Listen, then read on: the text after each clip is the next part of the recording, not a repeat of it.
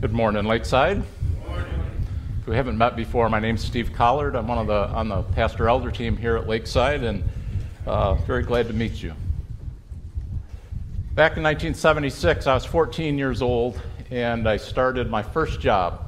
My mom worked at a laundry, and the owner asked if I would be interested in a summer job helping him refurbish some equipment in the laundry and up on the roof. Sounds like a fun summer job, doesn't it? And for that, I would be paid $1.50 an hour. And I remember I'd get my paycheck, $30, and I remember the first time riding home on my bike and stopping and getting a 10-cent can of Faygo Pop. That was my reward. And then I bought a pair of shoes, because if you look at the picture of me when I was 14 years old, it may be up on the screen, I don't know, not yet. There it is. So there's a laundry like the one I worked in, and I was that kid in the white shoes. You know, it's the 1970s. And I remember I spent my first paycheck on a new pair of shoes. So there's something about your first job. You know, that feeling the first day you go to work and you feel productive. You feel like you've kind of joined society or something.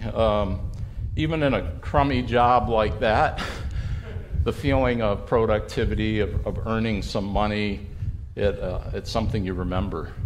I was wondering, how about you? Any first job titles out there you want to share with us?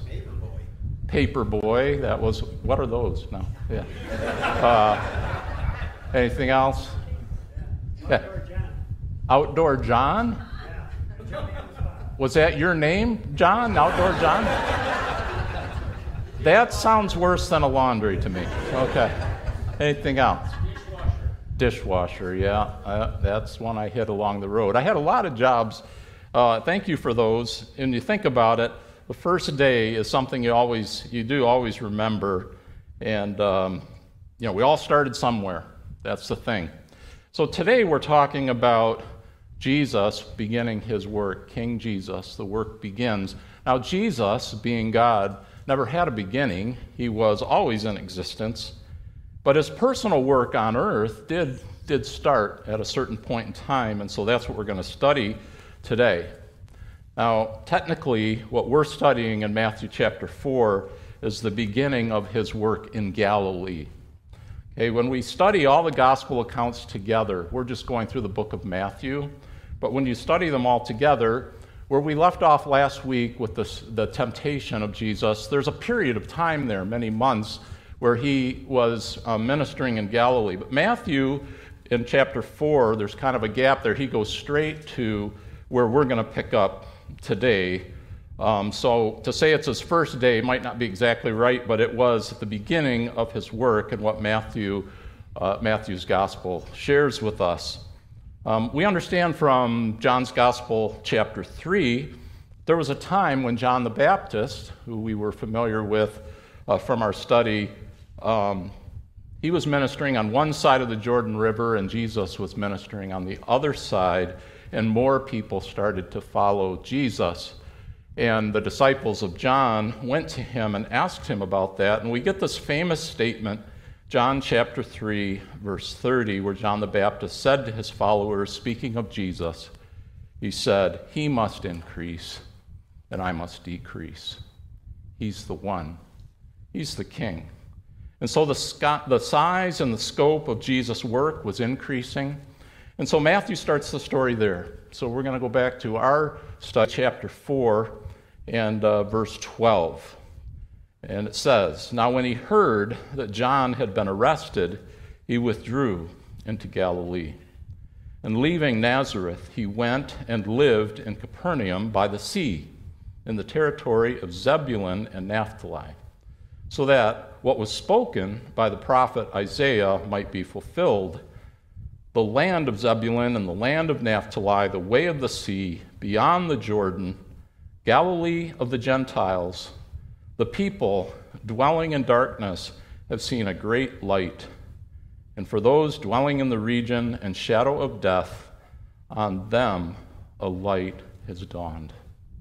And so the first main point of our passage today is that Jesus is the light of the world. Matthew looked at this move that Jesus had made. And you can see on this map that hopefully you can see. I know it's kind of small, but this is Galilee at the time of Jesus, and you can see kind of lower in the map when he was in Judea and he was around Jerusalem. And you can see Bethlehem on there. And then he moved further up past Samaria to Nazareth. And now what it's saying is he's moved to Capernaum, right on the Sea of Galilee, and you can kind of see an arrow pointing there. And Matthew said, of course he did. This is a fulfillment of what Isaiah said several hundred years ago, specifically of this place.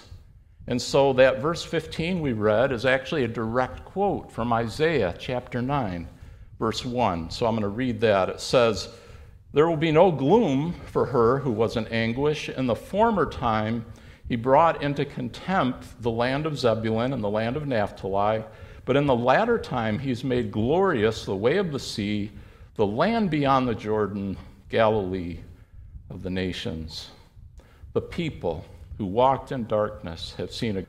Those who dwelt in a land of deep darkness, on them has light shone."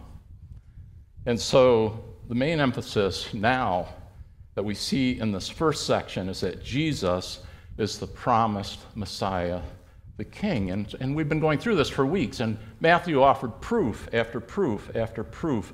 This is the Messiah. And now in chapter 4, another proof, a fulfillment of Isaiah, that Jesus is the King. He's the light of the world. And this is very important for us because he's bringing the entire world, not just Israel, into this picture, the people who walked in darkness. He speaks not just of Israel, but of the nations, the Gentiles. Jesus' work is about people. It's about all people, Jews, Gentiles, the whole world. And so, over again in the Gospel of John, chapter 8, verse 12, when Jesus spoke to them, he said, "I am the light of the world. Whoever follows me will not walk in darkness, but will have the light of life." So Jesus came to bring light. Did you ever walk in darkness? Walking in the dark is no fun. I remember an incident that I had where I was walking into a relative's cabin. My wife's from Montreal, and this is a cabin outside Montreal. And I walked in, the cabin was completely dark. And I didn't know that our relatives weren't home. We had just arrived from a long trip. And so I walked in, and I'm going, hello, is anybody home? And all of a sudden, I started to fall. Because not only were they not home, they had left a trap door open in the floor, and they were airing out the crawl space under the cabin. And so I started falling, and it was in the dark, and I couldn't my mind was trying to process what is going on. And I didn't fall far, 6 feet, so it didn't last long. But I hit so hard that I was wearing a metal watch band. It broke right in two when I hit. And I was really very fortunate because I didn't fall on the part where the stairs were, and there was like a water pump down there, and I didn't hit my head and all those things. I was fortunate, but I was still in the dark, and I fell, and I was like, what's going on?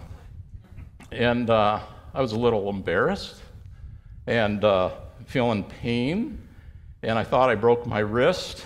And so when I came home, I went and saw my physician, and he laughed at me. He laughed out loud. He thought it was so funny. And I said, no, it wasn't funny. Darkness that we're talking about, the darkness of humankind, it's deep. It said that in the verse, deep darkness. It's caused by our sin. It's selfishness. It's hate. It's hurting one another. It's the darkness of suffering and death. It's the cause of the alcoholic parent, the abusive spouse, the broken family. It's porn. It's substance abuse. It's white-collar crime. Darkness is religious persecution and religious hypocrisy. That's darkness. And in it we experience oppression and evil, and that's this world, and that's how Jesus came and brought light. Ephesians chapter 2, verse 12 says, "We were people having no hope and without God in the world. We didn't know who God was. We didn't know why we were here or what life was all about. And then Jesus came into the world that he might bring us to God. He might bring us hope, that we might not walk in darkness, but have the light of life. Jesus is the light of the world. And so verse 16 in our chapter says, the people dwelling in darkness have seen a great light, and for those dwelling in the region and shadow of death, on them a light has dawned. So how did Jesus bring light? So the first way that he brought light to the world was through his preaching. Verse 17. From that time, Jesus began to preach, saying, repent, for the kingdom of heaven is at hand. So this was part of his work, to call lost people to repentance. He came to open our eyes to sin. He came to help us understand that we needed to repent of our sins if we were going to enjoy fellowship with God. Repentance means more than we're just feeling sorry for our sin. Nate spoke on this recently. Repentance isn't really that complicated. It's a change. It's a complete change. The idea is to change your mind and go in a different direction. And so that leads to a change in actions. It's a whole life change. Why did Jesus say, repent, for the kingdom of heaven is at hand? Was it God's plan to have Jesus set up the earthly kingdom for Israel? And my answer is, well, yes and no. This is where it gets confusing to me. You know, if you watch a sporting event, especially basketball, when a team's overwhelmed by their opponent, you'll notice that the coach of the team calls a timeout. And the coach will get out his or her clipboard, and they'll gather the team around, and they'll talk about what's the plan here to get things back under control. And so I'm calling a timeout right here, Matthew chapter 4. The kingdom of heaven is at hand. I want to do a quick review of the Bible storyline, because the things Matthew's saying right now are a little overwhelming to me. Why is he saying that? Repent, the kingdom of heaven is at hand.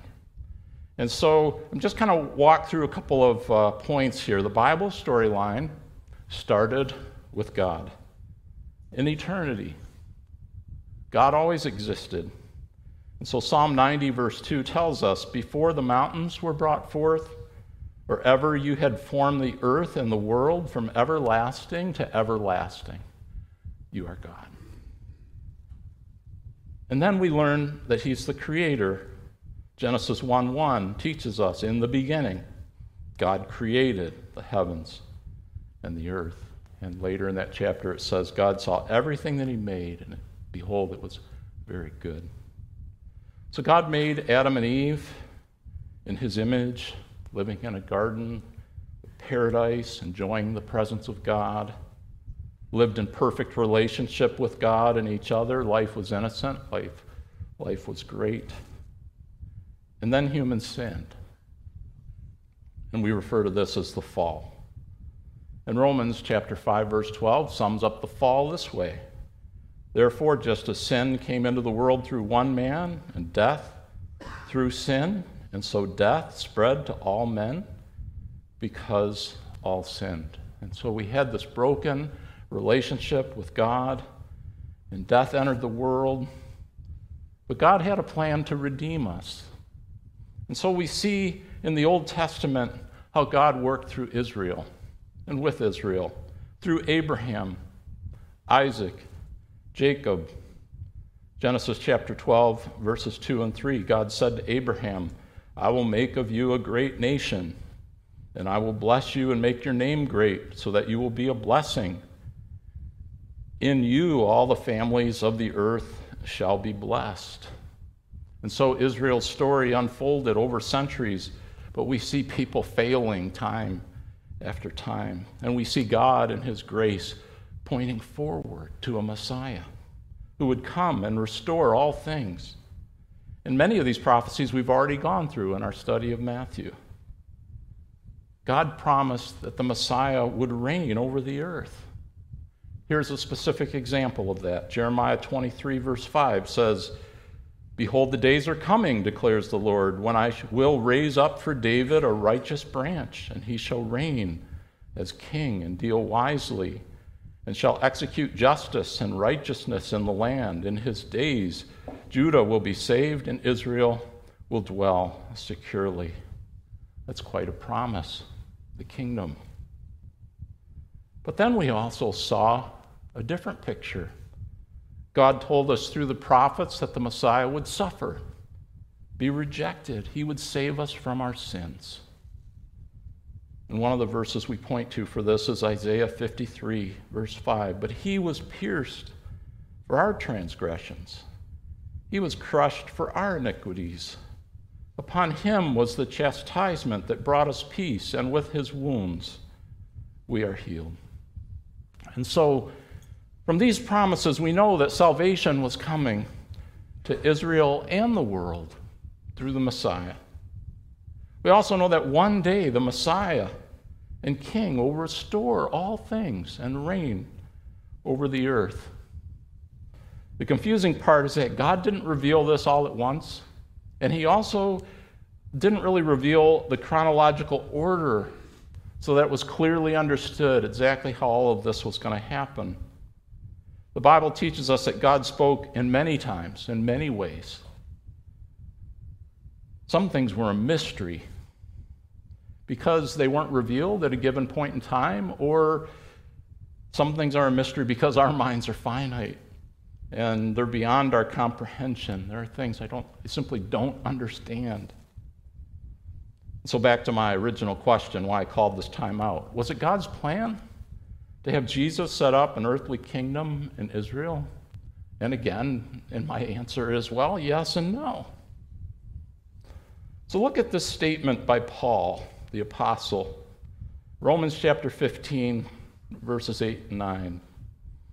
"Remember that Christ came as a servant to the Jews to show that God is true to the promises he made to their ancestors." That's the important point that I have to take home.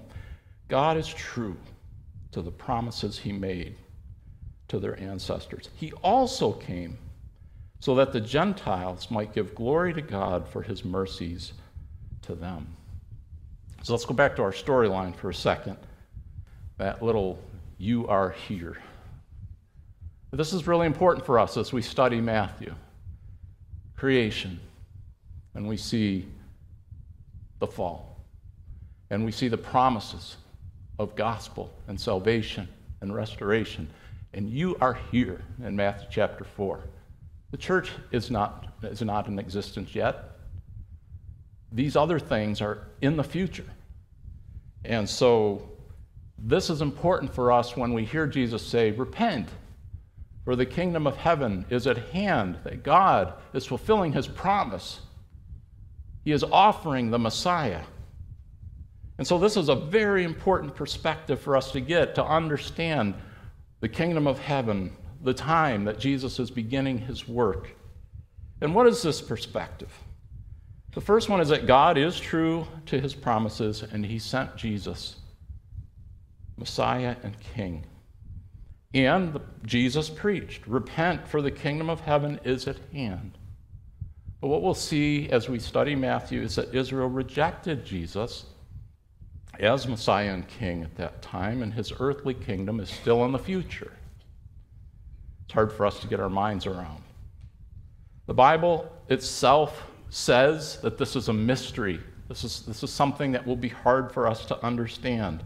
Romans chapter 11, verse 25 says, "I do not want you to be unaware of this mystery, brothers. A partial hardening has come upon Israel until the fullness of the Gentiles has come in."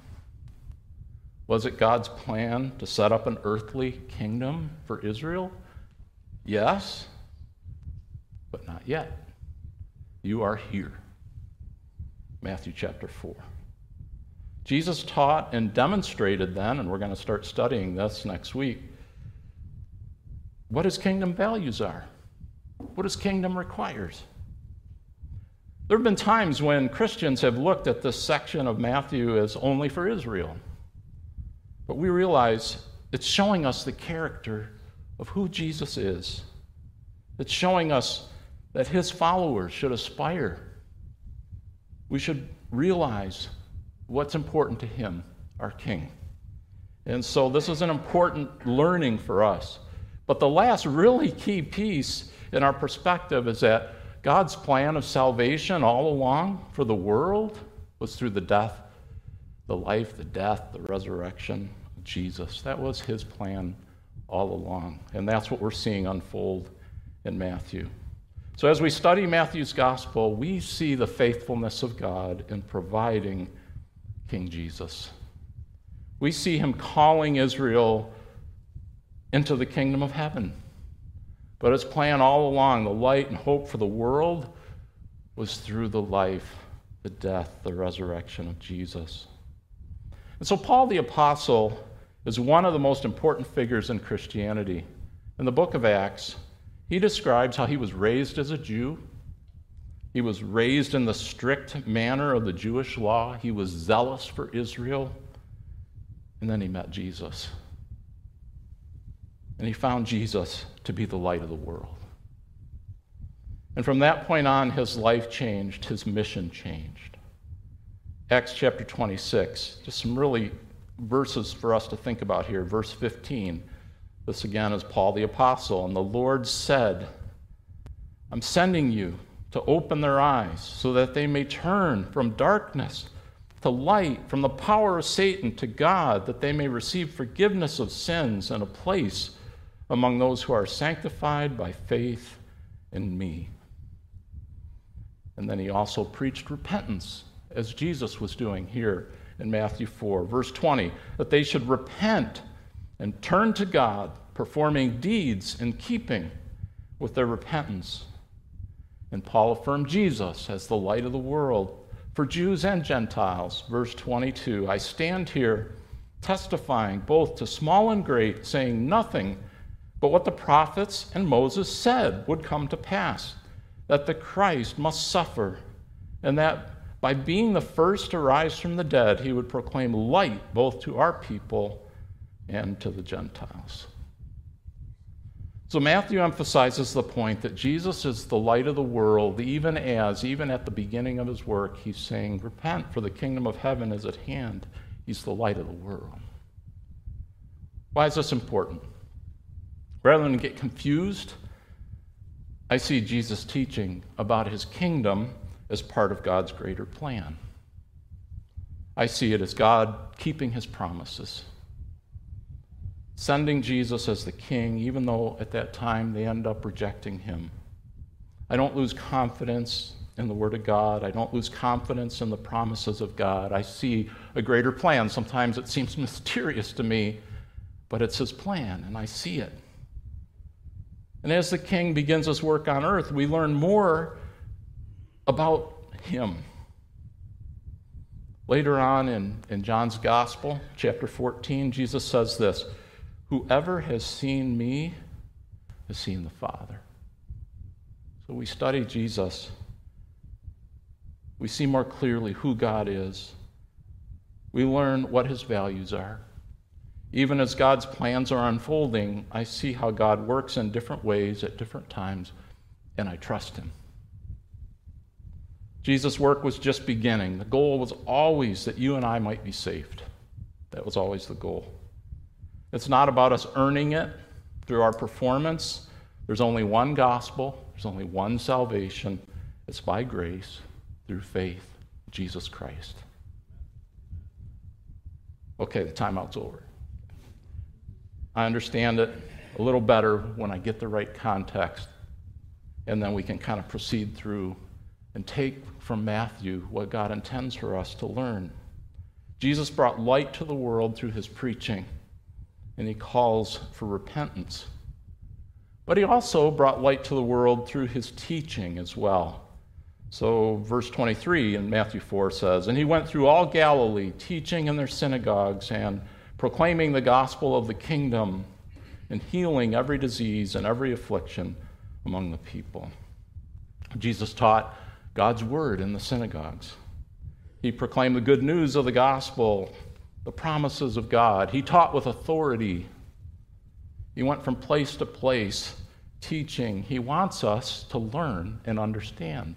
This time out I went through, this is the type of thing we should do, understand. He wants us to understand his word and what he intends for us.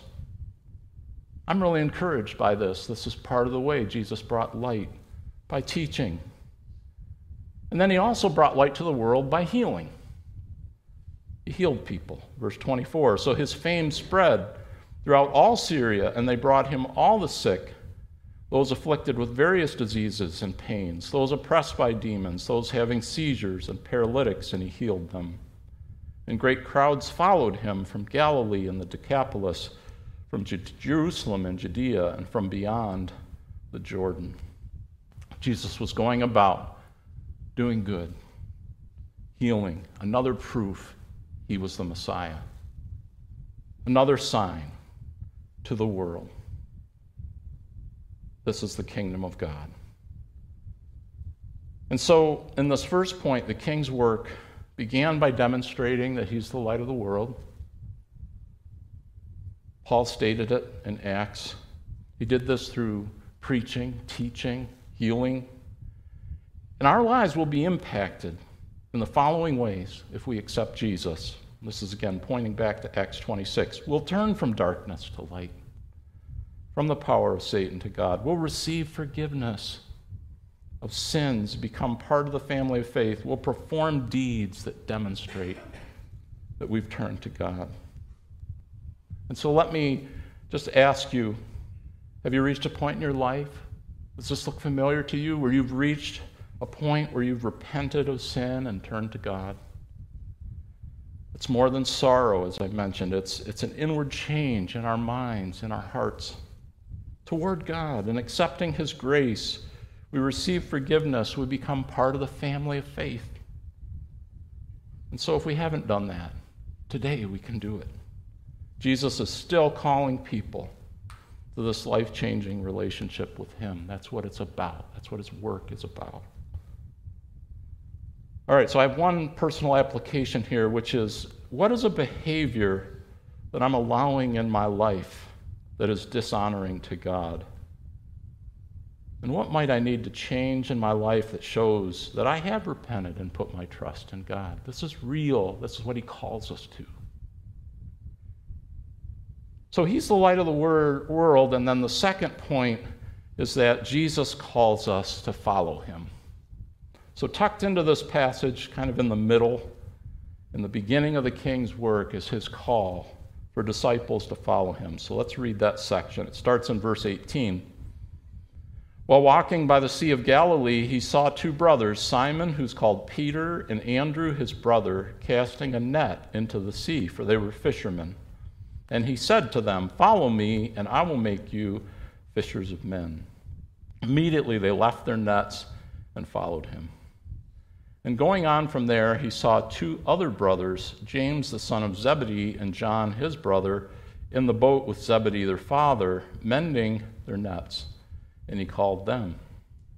Immediately they left the boat and their father and followed him. When you read this, it almost seems like a chance encounter. While walking by the sea, Jesus saw these men, and he said to them, "Follow me, and I will make you fishers of men." And you almost get the impression like he'd never met them before. But remember that gap we talked about at the beginning? We have some evidence there in John's Gospel, chapter 1, that they had met before. And this is the verse that we would look to. It says, one of the two who'd heard John speak, would be John the Baptist, and followed Jesus, was Andrew, Simon Peter's brother. He first found his own brother Simon and said to him, "We have found the Messiah," which means the Christ. So here's one simple fact. From the beginning of the work of Jesus, it was all about people.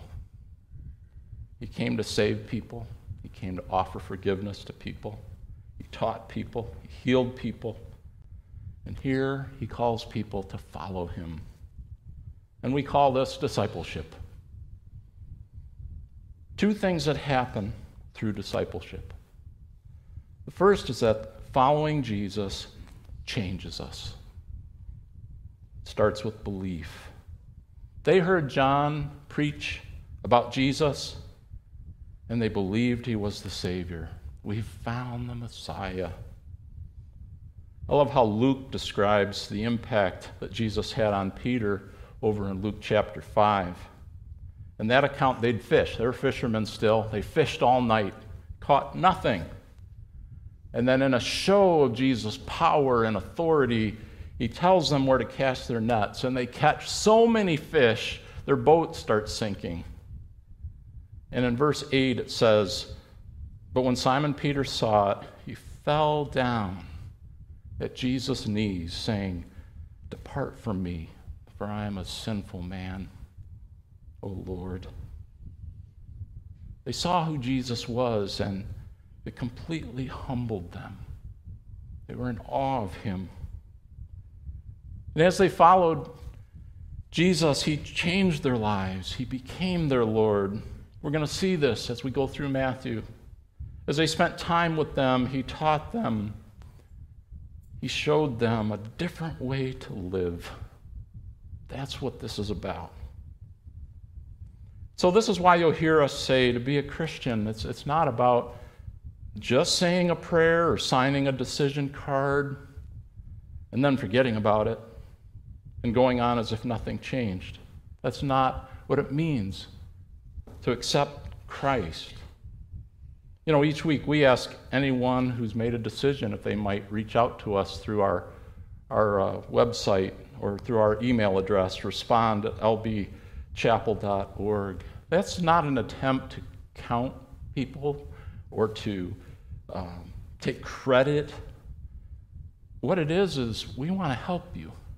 If you make that decision, if you trust in him, it's not an ending, it's a beginning. And we want to encourage you in that walk.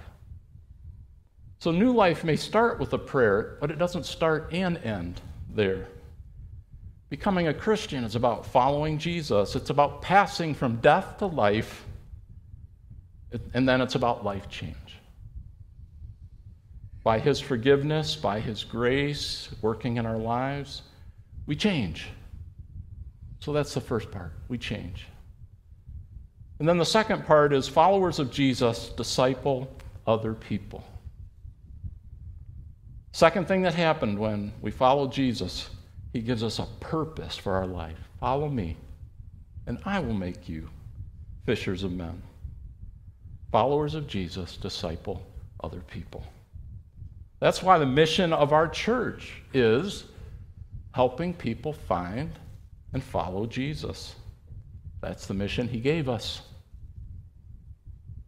He didn't just give this mission to preachers.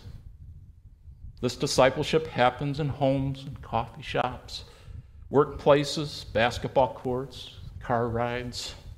Discipleship can happen where we live, where we work, where we play every day. I agree with David Platt. He wrote this: "So biblically, if we're not making disciples, then we have missed what it means to be a disciple in the first place."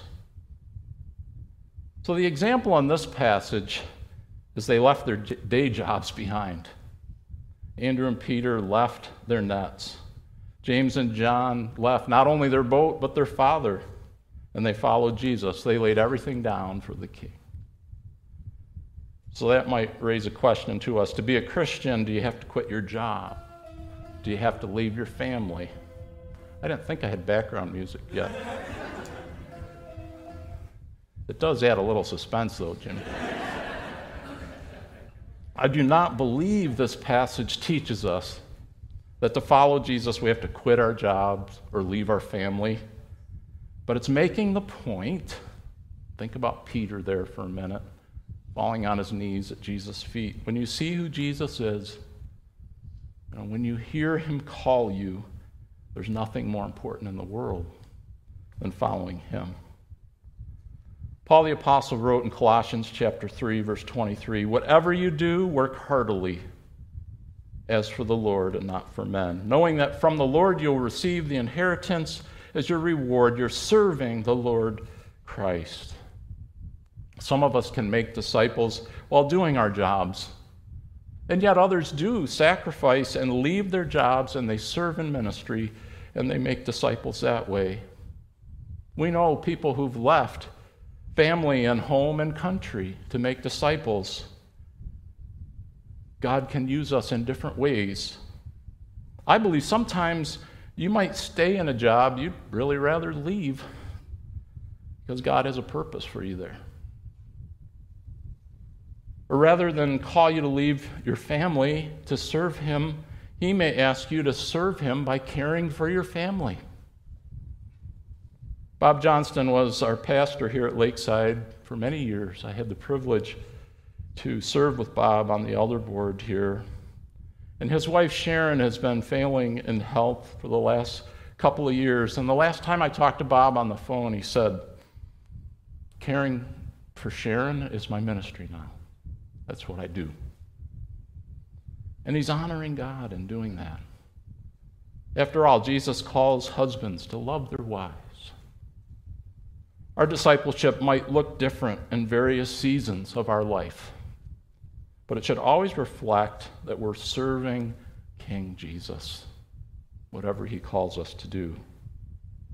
I have a lifelong friend. His name's Lloyd Reeb. He helped start a discipleship ministry. It's called the Halftime Institute. And he said something recently really made me think. That's what he said. When you leave corporate America, there is no wake. What he's saying is that you can put all your efforts into this world. You can spend all your time working hard to earn money, get that next promotion, that next job, that better job. And then when you leave, maybe you get burned out and quit, or maybe you stay there 40 years and you retire, and when you're done, there's not even a ripple in the water. For the most part, nobody cares. No wake. Somebody else sits in your chair, somebody else takes your position, company moves on. The disciples saw that Jesus could change their lives. He could give them something meaningful to live for, and they left all and they followed Him. Jesus' work was about people following Him. And as He transformed their lives, they impacted other people as well. As disciples of Jesus, we find something more precious, of more worth than anything this sorry world can provide us. Jesus is calling us to a life that has more meaning, more purpose. But it requires making a choice. Follow or not. This passage challenges us with the question of whether we are ready or have followed Jesus. Even if you don't want to choose, you end up choosing. Because we must intentionally follow Him, or by default, we are not following Him.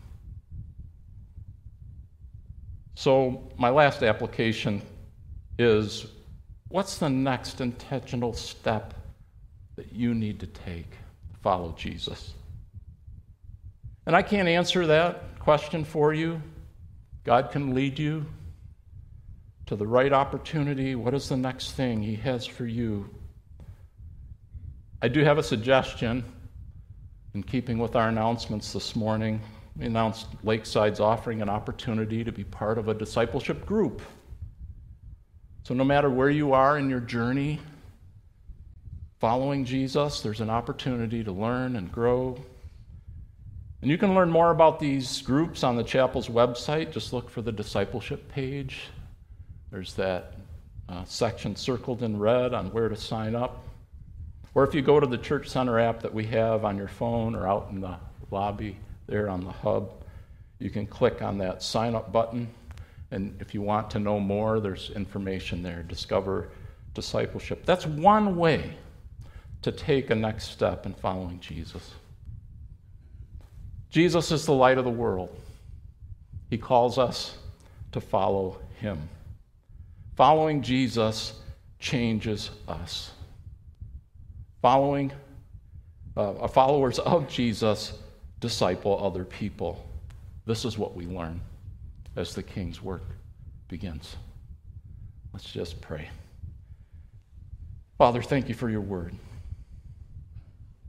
We thank you again for sending Jesus to be the Savior of the world. Pray for any here who do not yet have this relationship with you, who haven't repented of their sins, who haven't turned to you for forgiveness. We pray even this day that they will do so. Lord, for those of us who have followed you, and maybe we've gotten off track, maybe we've gotten our eyes off of you, we pray today that you would help us. Help us take that next step. We know that you desire the best for us, Lord. We pray that you will help us as a church to reach out as a light into this world. We ask for your help in doing these things in Jesus' precious name. Amen.